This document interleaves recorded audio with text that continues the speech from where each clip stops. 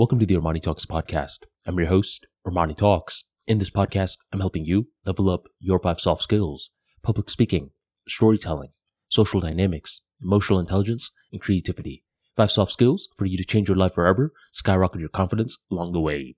In today's episode, I'm going to be talking about an observation that I've made as of late. I went to Atlanta recently, and there were 2 moments that stuck out.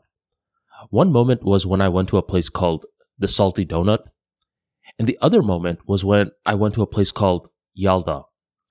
Now, both of these are semi-big restaurants where there's not too many people, but it's enough people to get a vibe.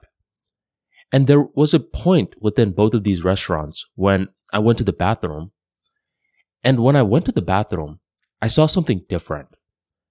Normally, whenever I go to restaurants, I see a bathroom for men and another bathroom for women. But in this scenario, I saw gender-neutral bathrooms.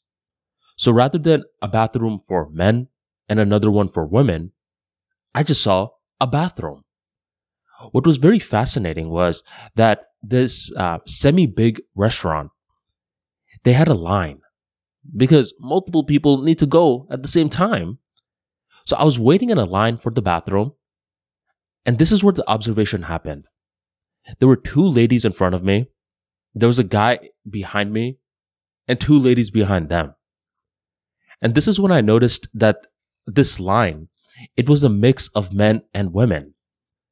This is different than how it used to be. Roughly 8 years ago, when I was clubbing and stuff, I went to a place called Drink, DRYNK, and this place used to get so freaking packed. Late at night, a bunch of the folks, we would all have to use the restrooms, and we would have 2 different lines. One line was for a bunch of men, where if you looked in front, there were men. If you looked behind you, there were men. The next line was for women. If the women looked in front of them, there were women. If they looked behind them, there were women. This time in Atlanta, things were different.